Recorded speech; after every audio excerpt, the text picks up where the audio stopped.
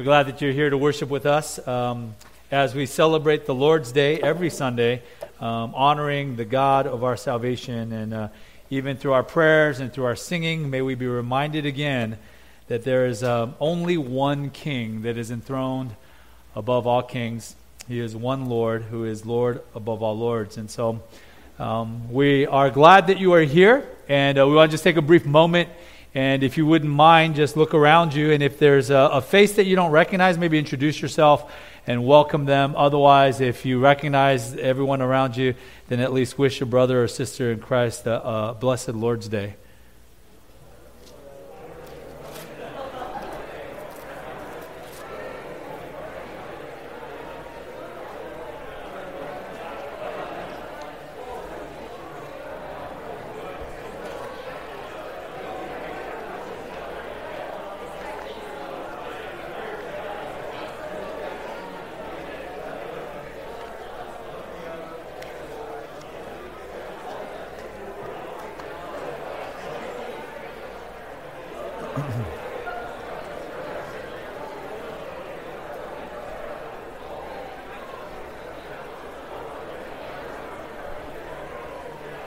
All right.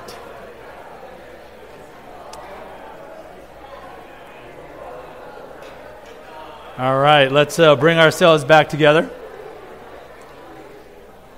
I know you love that time to at least greet someone, have a moment to connect with people, and we encourage you to continue to doing that right after service. We have a period of time that is designated for you to have some fellowship, strike up, or continue those conversations, and encourage one another in the things of Christ.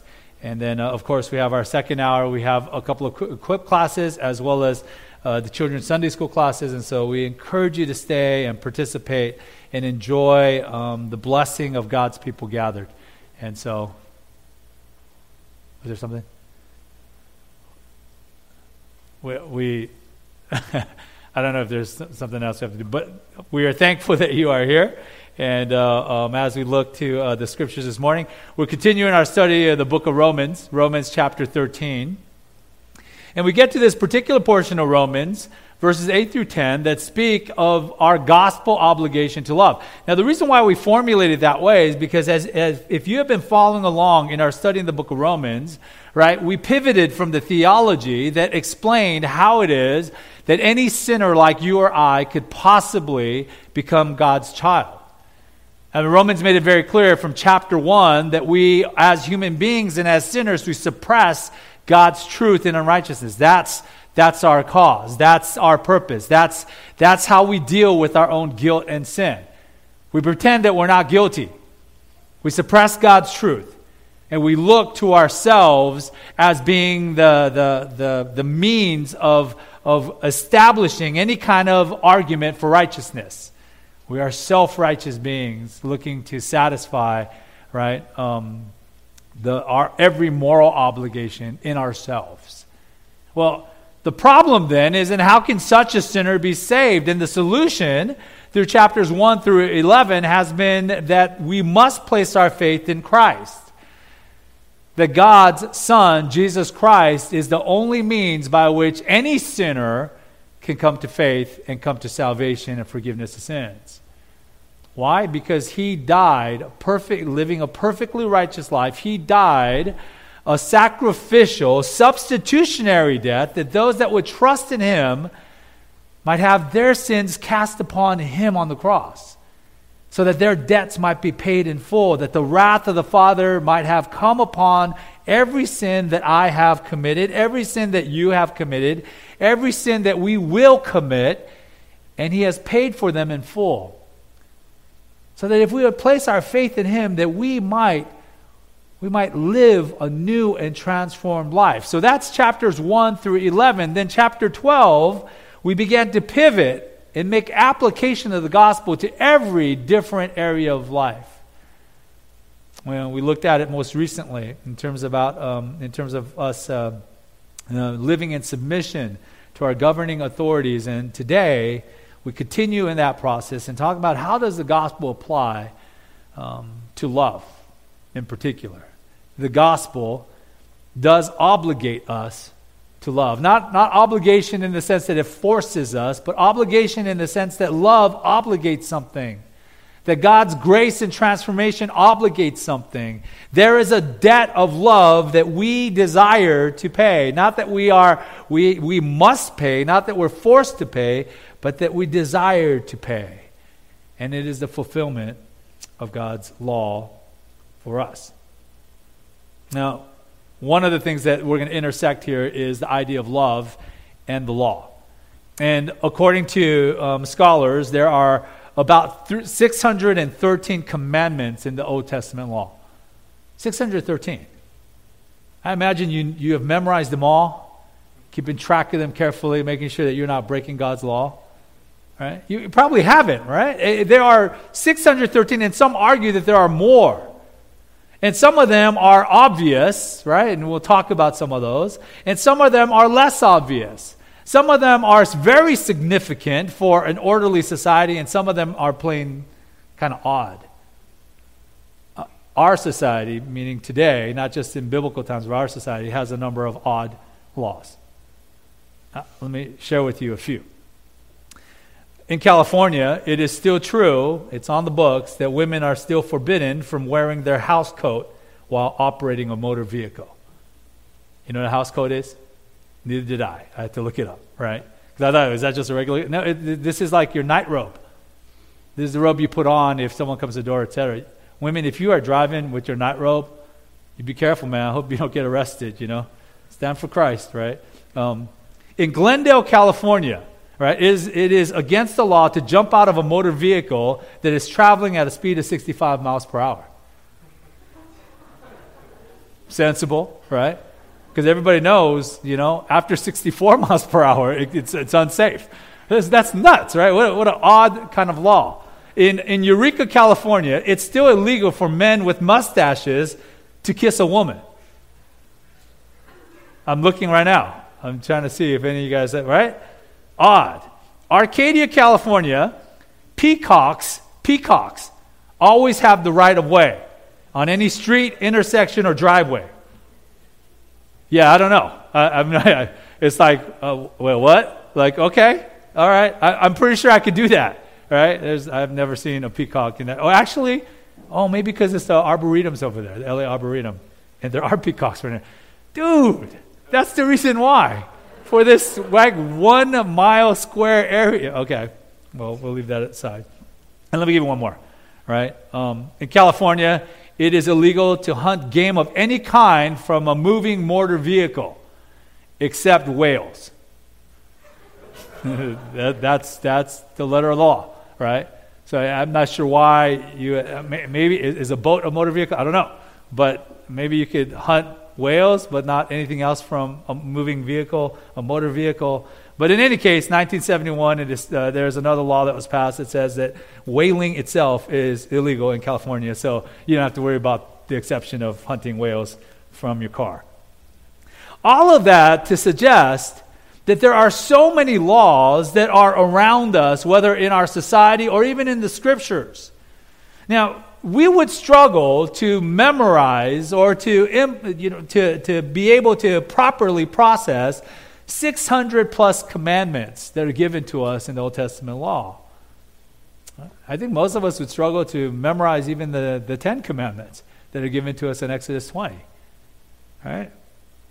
But what if I told you that all these commandments had a singular theme or pattern? In fact, what if all the commandments of Scripture could be condensed into a single phrase or word? That would be extremely helpful. Then you wouldn't have to worry about memorizing 613 commandments or even 10, right? You don't have to worry about whether or not you're breaking all of these negative commandments, the things that you're not supposed to do, all these prohibitions. You just have to live out that one. And that one has been given to us already clearly. And the word that we might encapsulate all of the obedience of God's law, that the word that would fulfill all of it is simply the word love. That's our word. Do you remember in Matthew 22, one of the lawyers comes up to Jesus and asks him a question, trying to trick him, right? Teacher, which is the greatest commandment in the law? An obvious ruse, right? They're trying to draw him out so that they can enter into this dialogue and suggest that Jesus doesn't really know what he's talking about. Which is he going to choose? Which commandment? There are 613 to choose from. Like whatever he chooses, there's an argument to be made that you have neglected these other things in the law, etc. But Jesus is far too wise to fall into that trap. And Jesus answers them, "You shall love the Lord your God with all your heart and with all your soul and with all your mind. This is the great and first commandment. And a second is like it. You shall love your neighbor as yourself. On these two commandments depend all the law and the prophets." There's a gospel redeemed obligation to love. Every Christian who has called upon the name of Jesus Christ has experienced the love of God through Christ for us. And as a result, there is then a natural obligation to live out a life that isn't about the pursuit of all of these 613 commandments, but is about the pursuit of love, the kind of love that God has shown us in Christ. And that's what we mean by a gospel obligation to love. Let me read for us this passage, and we'll pray, and then we'll jump right in. Romans 13, starting in verse 8. "Owe no one anything except to love each other, for the one who loves another has fulfilled the law. For the commandments, you shall not commit adultery, you shall not murder, you shall not steal, you shall not covet, and any other commandment are summed up in this word: you shall love your neighbor as yourself. Love does no wrong to a neighbor, therefore love is the fulfilling of the law." Let's pray. Our Heavenly Father, even as we have rightly prayed for those that may even be in mortal danger in the world around us, we also lift up the nation of Haiti, who suffered just so much difficulty already. The assassination of a president, earthquake, and now tropical storm. Lord, we pray particularly for our brothers and sisters in Christ all over the world, whose circumstances are much more difficult than ours. We lift them up in love because we recognize even today, Lord, that love is really the application of your righteousness. That righteousness doesn't look merely like avoiding sin, but it looks like actively engaging with whoever you have placed in our proximity in a way that directs them to the goodness of our God and that loves them for the purpose of extending Christ's love for us. So Lord, even as we look at the concept of love and its obligation on us, let us not hear from this message or from this passage some new rule that we have to adapt to our lives, something heavy-handed or burdensome, but let it be the freedom, the desire, the transformed heart that enjoys the love of God for us in Christ, and that is more than glad to stand up and do something because of the love of God in Christ for us. So we ask for your blessing upon this time, the preaching of your word, the singing of your praise, the prayers of the saints for the saints and for this dying world. And we thank you that we could celebrate this Lord's Day in peace because you are our God. We pray these things in Jesus' name. Amen. Amen. Well, there's a gospel obligation to love. Wait, is this working? This has become a weekly thing, right? I'll make like an exaggerated motion and you guys could change it. There you go. Love is the obligation of Christians. That's going to be verse 8. Love is a summary of the commandments. That's verse 9. And love is the fulfillment of God's law in verse 10. That's kind of what we're going to look at. So love is the obligation of Christians. This is verse 8, right? Take a look at verse 8 with me. Owe no one anything except to love each other, for the one who loves another has fulfilled the law. So owe nothing but love. That's the first part of that opening phrase. And it is, in fact, the commandment, the singular commandment. Everything else will kind of fill in the details, but here is the clear command of Scripture. This is Paul speaking to Christians, so now this is a gospel-related application to our lives. And he's saying, as part of our growth in Christ, this is something we need to recognize. we need to owe no one anything except to love. The word owe is an interesting phrase. It's in the same word group as the word that was used earlier in verse 7. Remember in verse 7, pay to all what is owed to them, right? Taxes to whom taxes are owed, revenue to whom revenue is owed, respect to whom respect is owed, etc. So he is riffing on that same word, but he's saying that there is an obligation. The obligations that you pay to governing authorities, taxes, etc., pay those. Here, though, he is saying, but have no standing obligation, have no standing debt except to love each other. How are we supposed to take this phrase? There are some, I think mistakenly, that would take verse 8, the first part, and say Christians aren't supposed to go into any kind of debt ever. I think that's a mistake in terms of understanding what this passage is saying. Not only here in this context, right? Because in this context, it's been talking about owing people stuff already. So you naturally have some debt to your authority, to your government, etc. You pay back, whether it's in respect or honor those individuals that are around you. So there's already a sense that Christians naturally owe. There's a natural debt upon them, socially, politically, and even as far as love.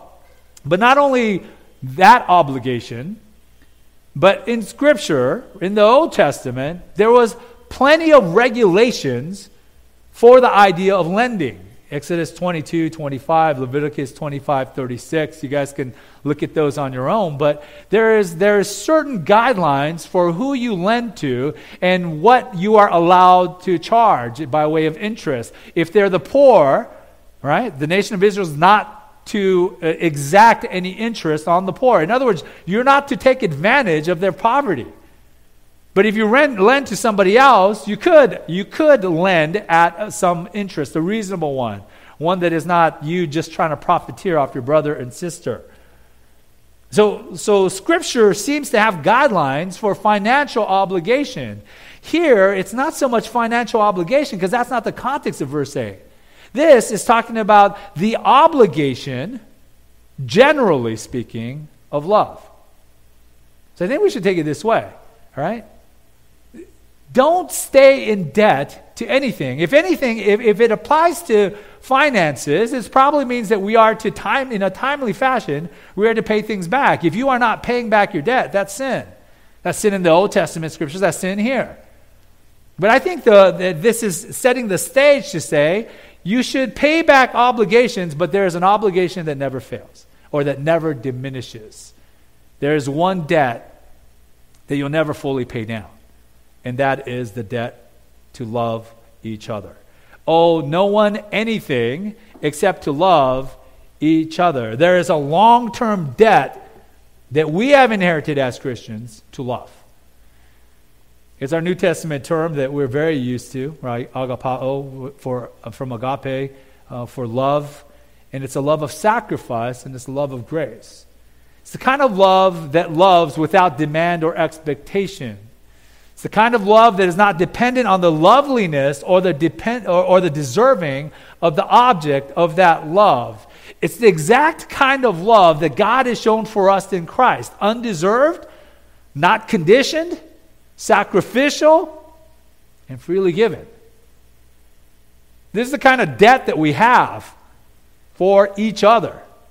It's a Christian love to be unselfish, self-sacrificing, and merely for the fact that we cherish a human being because they are human beings. There's a distinctly Christian kind of love. It's a distinctly God-created, redeemed kind of love. How do we know that? Well, in Galatians 5:22, it says that this fruit of the Spirit, the first thing it mentions, and I think the overarching theme of the fruit of the Spirit, it says the fruit of the Spirit is love, Galatians 5:22. That's where it begins. So the question that we might ask is, can the unredeemed heart love like this? Well, I think the answer is not really. Right? You think about Paul's argument in Romans chapter 5, one will scarcely die for a righteous person, though perhaps for a good person one would even dare to die. But God shows his love for us in that while we were still sinners, Christ died for us. The idea is this, right? Paul would say, if someone was religiously righteous, a Pharisee, right, would somebody die for them? Say, well, scarcely. I mean, maybe 1 in a billion? Like, I don't want to die for that dude. That guy's always judging me. It's hard for me to die for that guy, right? Well, how about if someone is a good person? In other words, there's something virtuous about that person, someone that you care about. Would you die for them? Yeah, perhaps. Perhaps I could die for them. But agape love, the kind of love that God shows for us, is that God loves us in such a way that while we were still sinning, while we were still sinners, while we're still like registered as rebels and haters of God and Christ, that's when Christ died for us. So this kind of love is distinctly Christian and given to us by way of obligation. We are to owe nothing but love.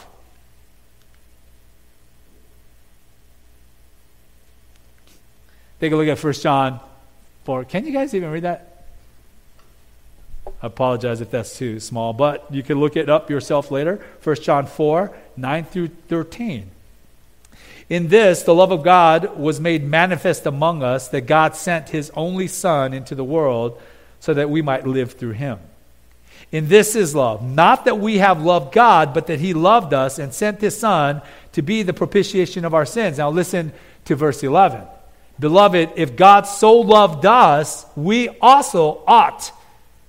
You hear that obligation in that? We also ought to love one another. No one has ever seen God. If we love one another, God abides in us, and his love is perfected in us. By this we know that we abide in him and he in us, because he has given us of his Spirit. So what is clear there in 1 John, as well as here in Paul, is that love demands something of the Christian. Not the demands of a heavy-handed requirement, if you don't do this, you're out. But the natural result of the redeemed heart who has experienced the love of God is that they would discharge that same love upon others. I like what one commentator says, we may pay our taxes and be quit. He's talking about verse 7, right? We may give respect and honor where they are due and have no further obligation, but we can never say, I have done all the loving I need to do. Love is a permanent obligation, a debt impossible to discharge. And it's a debt that's given to us because we have been loved by God in Christ. Owe nothing but love, right? And then B, love each other, right? There's the second part of verse 8. Owe no one anything except to love each other. And I want you to underline that phrase in your mind, to love each other. Love each other. Now, each other, the term can be translated, depending on its context, one another. It can also be translated each other. And if we mean it one another, it probably, like the other one another commands in the New Testament, probably refers to how we are to interact with other Christians. One to another. All right? We are to care for each other. So if that would be the case, then it would be that you have to discharge this responsibility of loving others, particularly Christians, in the way that Christ has loved you.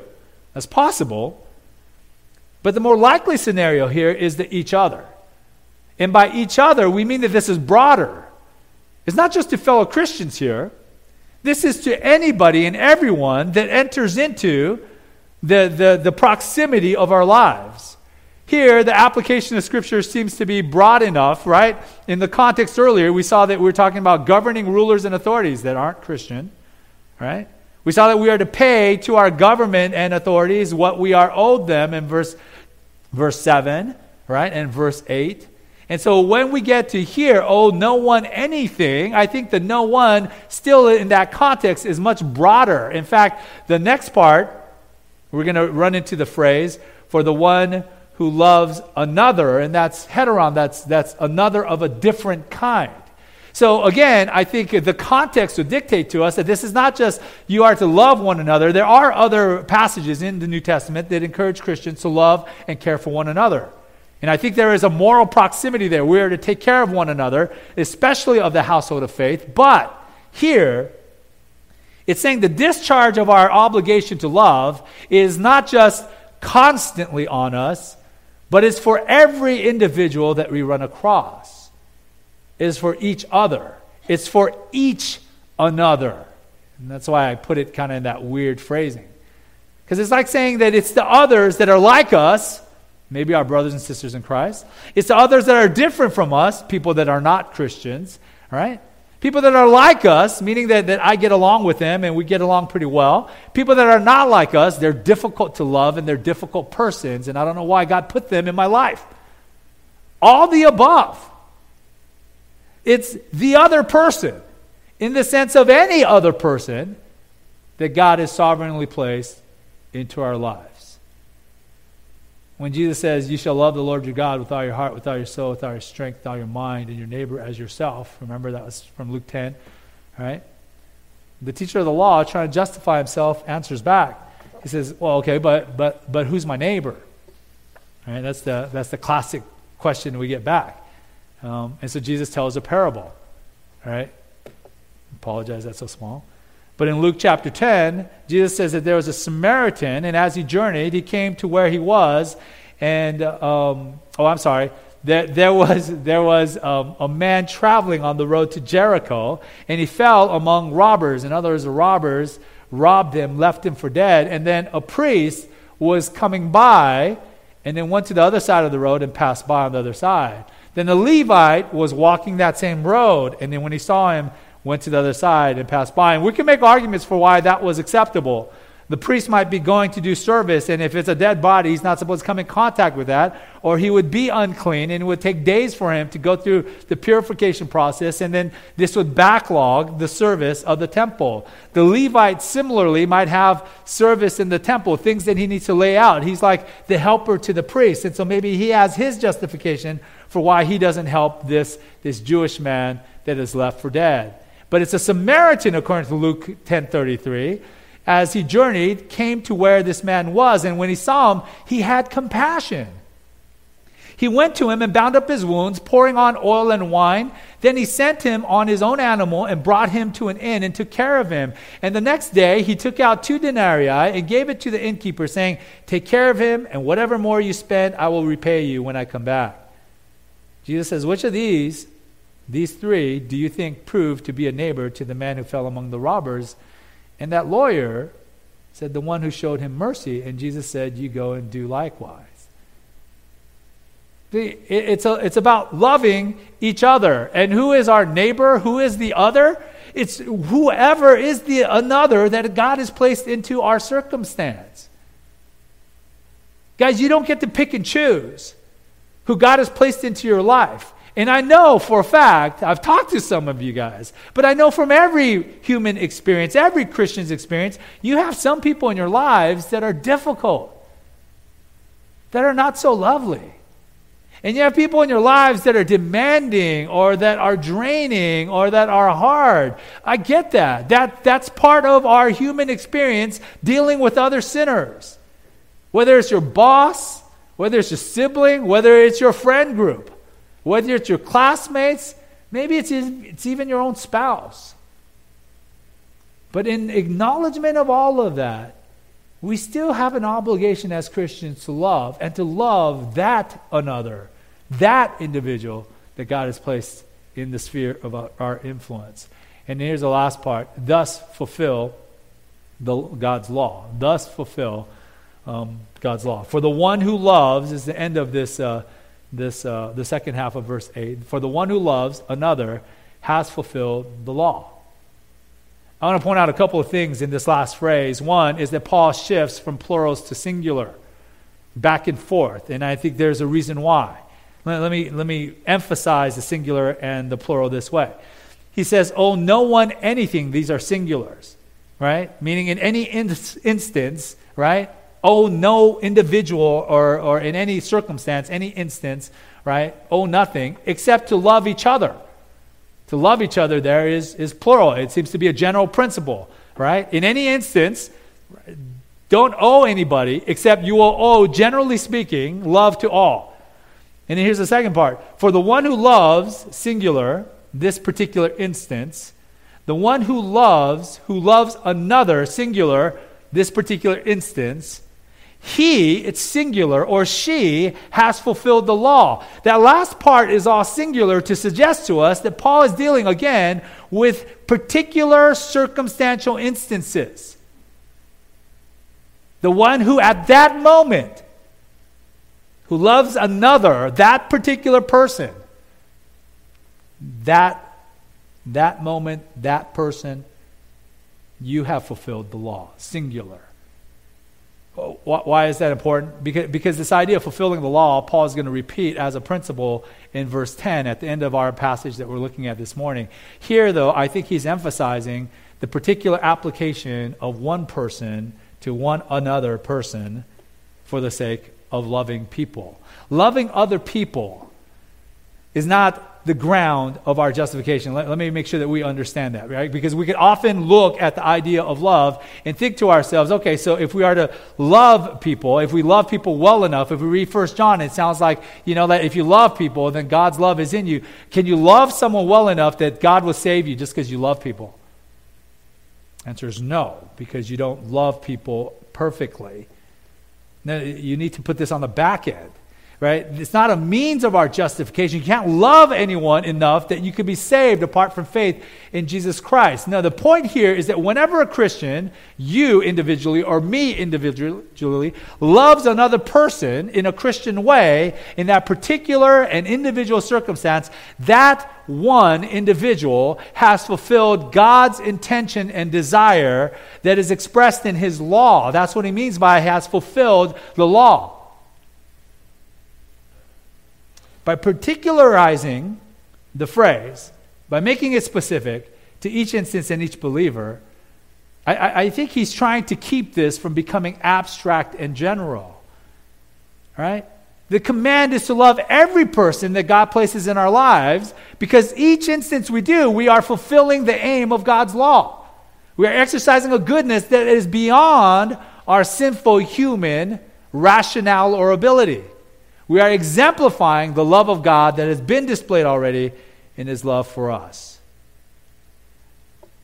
We thus fulfill God's law. We'll say more about that later, but I think simply speaking, the idea of fulfilling God's law here is not that you fill up God's law, not that you make God's law complete, you make it actual. The idea is that God's law, every commandment has a purpose, an intention, has an aim. And that aim is that we walk in love as God has loved us.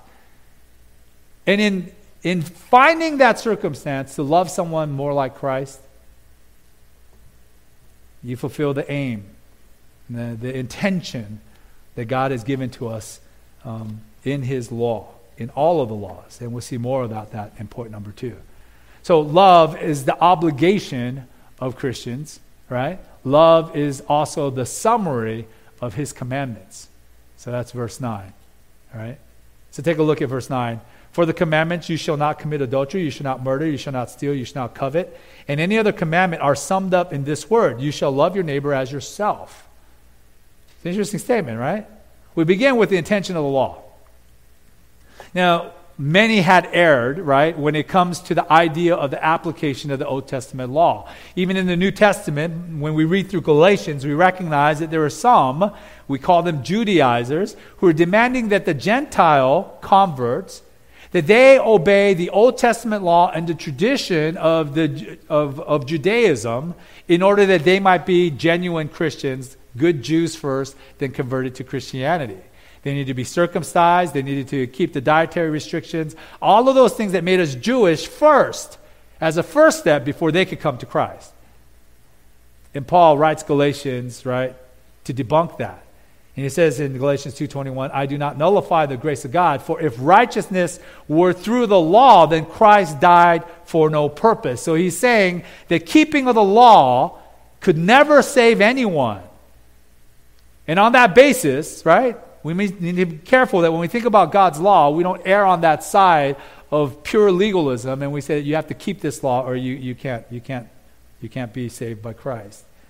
The opposite error, though, is also possible. Some have mistakenly thought that since we have no obligation to Old Testament law, we don't have obligation to any law at all. We saw that argument early in Romans, right? when in Romans 6, when it's like, well, if I sin and grace abounds, then if I sin more, then more grace abounds. So it sounds like I have infinite health, right, in this game of spiritual life, and I could just do whatever I want and just keep on going because I'm indestructible, right? I keep on sinning. And that is the opposite error, to think that God's laws don't matter at all. See, the point is that God has given us His law with an intention, right, to provide for us a moral compass. There is morality that the law presents for us, right? God's moral law still matters and applies. So that the 10 Commandments, they still matter. Not as a means of salvation. No, that would be the first error, right?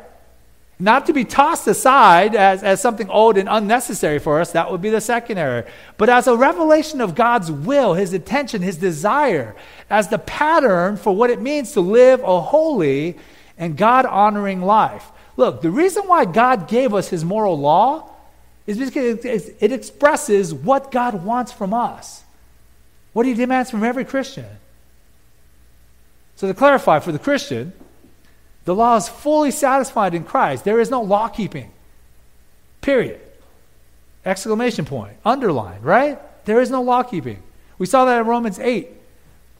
For God has done what the law weakened by the flesh could not do. By sending His own Son in the likeness of sinful flesh, and for sin, He condemned sin in the flesh. This is Romans 8:4 now.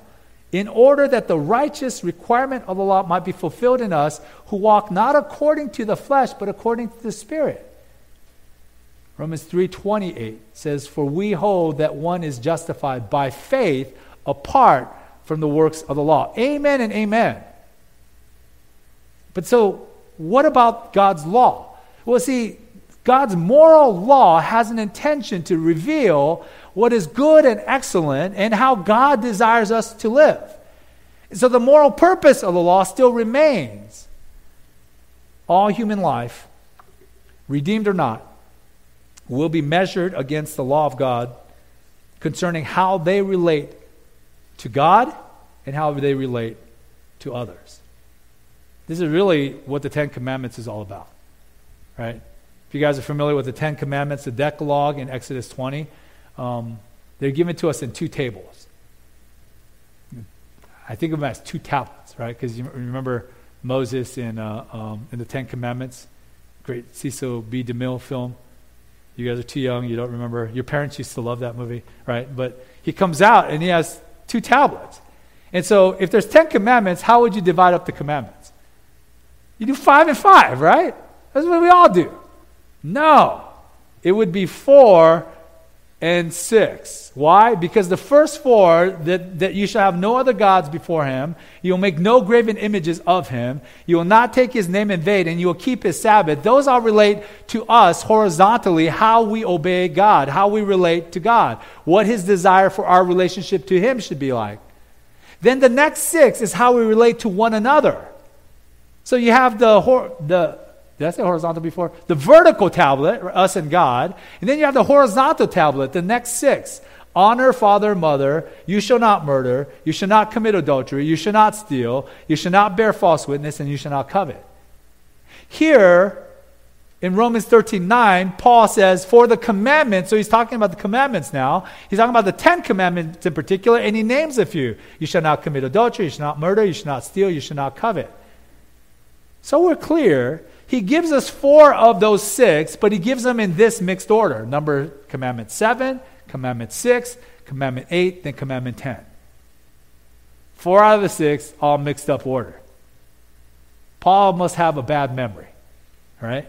Is that what's going on? That's not what's going on. In fact, similarly, Jesus, when he talks to the rich young ruler in Mark 10 and Matthew 19, he doesn't name all 6 of those commandments that deal with our relationship to one another. Jesus, he goes through 5. Number 6, number 7, number 8, number 9, and then comes back to number 5. Honor your father and mother. Which may mean that maybe Jesus is trying to put an emphasis on that one, but for some reason leaves out coveting.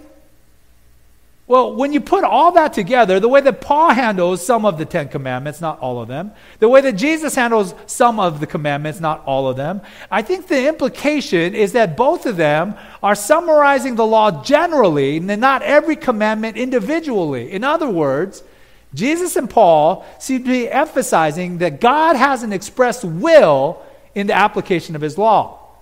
His will, his desire is for righteousness, for holy living, and for conducting ourselves in such a way that would honor him. So after throwing out a number, 4 in particular, of the 6 laws that come from the second table of the 10 commandments, Paul adds this phrase. Look at verse 9 again. You should not commit adultery, you should not murder, you should not steal, you should not covet, and any other commandment. And any other commandment. So that he can capture the entirety of God's moral requirements. Not just these particular commandments, but any other one that you could think of. So this is not law-keeping for the sake of attaining any kind of righteousness. This is law-keeping because God desires it, because this is what is loving. This is what loving individuals, individually, particularly, specifically, and purposefully looks like. It's to love them in such a way that we are keeping God's laws. Particularly, generally, because to love God is to also love our neighbor. So see, love is not merely a legal requirement fulfilled, but it's the transformed, redeemed nature acting out, applying the gospel of sanctification and Christ-likeness. It is us transformed and desiring to honor the God that has saved us, appreciating the love that God has expressed for us in Jesus Christ, and naturally wanting to share that, to live that, and to bless that to the world.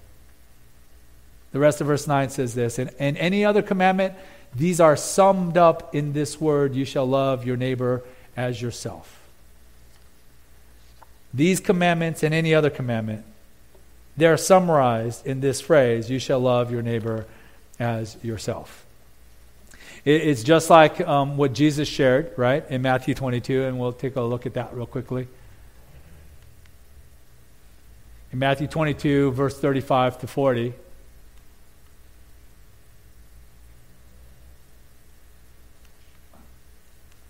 get the next slide. It'll have Matthew 22 up there. It is that same passage that we looked at. The lawyer asks him, what is the greatest commandment? And Jesus says, you shall love the Lord your God with all your heart, with all your soul, and with all your mind. He's not talking about 3 different, parts of us that operate separately as if, okay, I know you love the Lord with your heart, but not with your soul. That's problematic. I know you love the Lord with your mind, right? But not with your heart. That's not what he's dealing with. He is saying to love the Lord your God with everything. So that sometimes he adds in the word strength, meaning physical. He is saying that every part of us that makes us human needs to love the Lord. That is the singular greatest commandment. He says that in verse 38. This is the great and first commandment. It takes priority over all other commandments. In verse 39, and the second is like it. You shall love your neighbor as yourself. And in verse 40, underline this in your mind. On these 2 commandments depend all the law and the prophets. So you need to vertically, you need to love the Lord your God with all of your being. That comes from Deuteronomy 6:5. Then he says horizontally, you need to love your neighbor as yourself. That comes from Leviticus 19:18. And he says if you apply these 2 simple summation commandments, it summarizes and fulfills the entire law. All right? On these 2 commandments depend all the law and the prophets. The entire Old Testament can be summarized, can be put together, right? Love is the summary of all of God's commandments. Let's look at our final point here. Point number 3. Love is the fulfillment. Love is the fulfillment of God's law.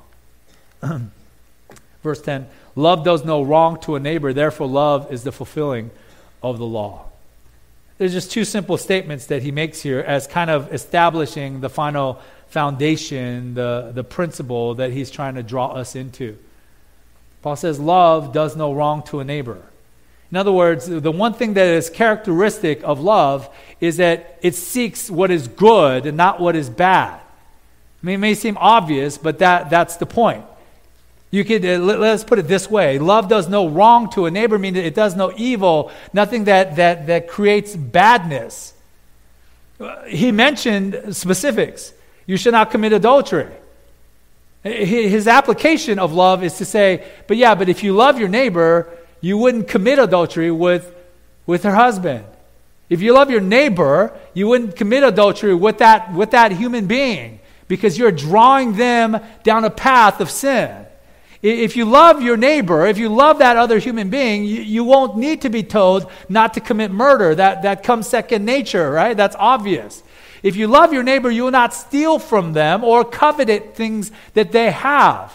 But instead, you'll be rejoiced with them. You'll be glad for them. Even the fact that they have abilities, capacities, and resources that you don't. You find joy in that. Love doesn't cause wrong or evil in others. Put it this way. Let's say we're forming a new union, right? California, which often has desired to secede from the union anyway. Let's say we form our own government. Let's say that I didn't put my name on the ballot to become governor, but let's say I become governor and California secedes, and so I name myself king. And so as the king, I call some of you guys and I say, let's make some laws. Let's make this, good. Let's start with laws concerning moms, right? So, okay, let's start with laws concerning moms. And we sit around the table and I say, I think one law we should have is, thou shalt not poke your mom with a pencil. Yeah, with a pencil. That's true. And then we high-five each other. We say, that's true. And then someone says, wait a minute. Standard pencil, colored pencil, or mechanical pencil?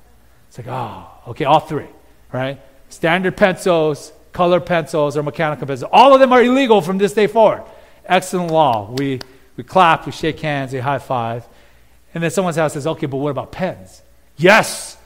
Thou shalt not poke your mom with pencils, colored, standard, mechanical, or even pens. Someone says, how about erasable pens? Yes, erasable pens, ink pens, blue pens, red pens, write them all down. We start to collect just under the category of you shall not poke your mom. Like not just pens and pencils, but now anything that is sharp. In fact, we include things that are not sharp, right? Car keys, baseballs, right? Dead fish. I mean, we come up with crazy. You could come up with an endless list of prohibitions of things that you should not do to say this is what it means for you to live in a righteous and good society where we care about each other. Or you could simplify it all by saying you should love your mom. And in any circumstance, and every circumstance comes this way, right? Explicitly prohibited laws and commandments, as well as any other commandments, you could say, man, we have covered all of this under this singular roof, right? Right? The umbrella statement is simply, you should love. See, since love does not do wrong, love does no wrong to a neighbor, therefore then, love has the capacity of fulfilling the intention of the law. That's the second part. Love does no wrong, and love is fulfilling God's law. Therefore, love is the fulfilling of God's law. See, it's a re-emphasis on this idea that love can satisfy all the intention of God's laws, his prohibitions, his encouragements, etc. And let me say that as the redeemed of God, Christians in particular, those that have called upon the name of Jesus Christ, if you call yourself a Christian, these things, this idea of love, is so significant to us that it is really the test of faith and growth and sanctification. James 2:8 says it this way: if you really fulfill the royal law according to the scripture, you shall love your neighbor as yourself, you are doing well. James says, listen, how are you doing spiritually? I know you're doing well if you fulfill the royal law. He calls it the royal law, suggesting that it takes priority or precedence, and probably meaning that it is the umbrella statement under which all the other commandments might fit. And he says that's why love is a defining characteristic of genuine faith. John 13, Jesus says as much about the new commandment for his disciples. John 13, 34, 35. A new commandment I give to you, that you love one another, just as I have loved you, you also are to love one another. These one another's are probably talking about disciple to disciple. Nevertheless, verse 35, by this all people, everyone else would know that you are my disciples if you have love for one another. Guys, as we kind of wind down this particular passage and the application of love, right? Love is the obligation of every Christian. And it's the standing debt that we continue to pay, not out of this heavy-handed obligation, but out of the lightness, the freedom of knowing that we have such love given to us in Jesus Christ. Love is a summary of all the commandments. That if instead of worrying about all the things that we are not supposed to do, the things that we are supposed to do, all we worry about is how do we love people better? How do we love people? But love needs to be defined clearly as the kind of love that God has for us. So that doesn't mean that they sin and we just let them get away with it. It means that we address sin because God would have us address sin. We love them well, that loves like God himself. But we never, right? We never allow love to become this sentimental thing, and at the same time, we do not allow love to be pushed aside as some weird sentimental thing. It is the fulfillment of God's law. Here's the implication of this for us. This is the real and very weighty warning that is baked into this idea that love is the fulfilling of God's royal law. If love for God and for people is singularly the greatest commandment, right, the two combined, if love is the greatest commandment, then I think it's easily deduced that the absence of love might quite possibly be the greatest sin. And it may be a sign of spiritual death. Maybe you're a Christian here, or maybe you're not a Christian, or maybe you're not sure of where you stand in terms of your faith in Christianity. But let me say this. If you think yourself to be a born-again child of God because you have repented of sins and placed your faith in Jesus Christ, but you do not walk in love, I can only say this. There's no evidence that God has genuinely redeemed you. And you say, man, that's a lot to say. That's pretty judgmental. Well, it would be if it was just my opinion. But this comes straight from Scripture. We have one more text. I don't know if it'll come up there on the screen. But it's 1 John chapter 2, verse 9 through 11, and then 1 John 3:14. 1 John 2, 9 through 11 says this: whoever says he is in the light and hates his brother is still in the darkness. He says one thing, but it's not evidence in love. Whoever loves his brother abides in the light, and in him there is no cause for stumbling. But whoever hates his brother is in the darkness and walks in the darkness and does not know where he's going because the darkness has blinded his eyes. 1 John 3:14. We know that we have passed out of death into life.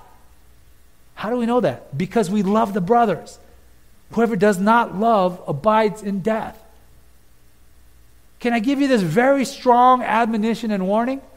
The Scripture seems to paint a picture that Christian love is not just an obligation that comes and overflows out of our hearts, but if you don't see that evidenced, if those Christians around you don't see that evidence in you, you need to ask yourself why.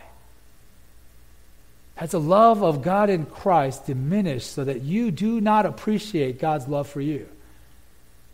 Because the redeemed of God, they understand God's love. And they pay it forward. It is a singular attribute of every Christian that they walk in love, not perfectly, but consistently, because that is to the glory of God and is the purpose of his salvation for us. The gospel places this obligation of love upon each one of us that calls upon the name of Christ. May we walk in a manner that honors him. Let's pray. Father, we thank you for your grace to us and ask that you would bless the preaching of the word, the singing of your praise, the lifting up of prayers, especially for those that are in danger. And we praise you that you are good. May we walk in love so that we might represent the redeemed, those that are the children of God in a way that is just like the character of our Heavenly Father through his Son, Jesus Christ. In Jesus' name we pray. Amen.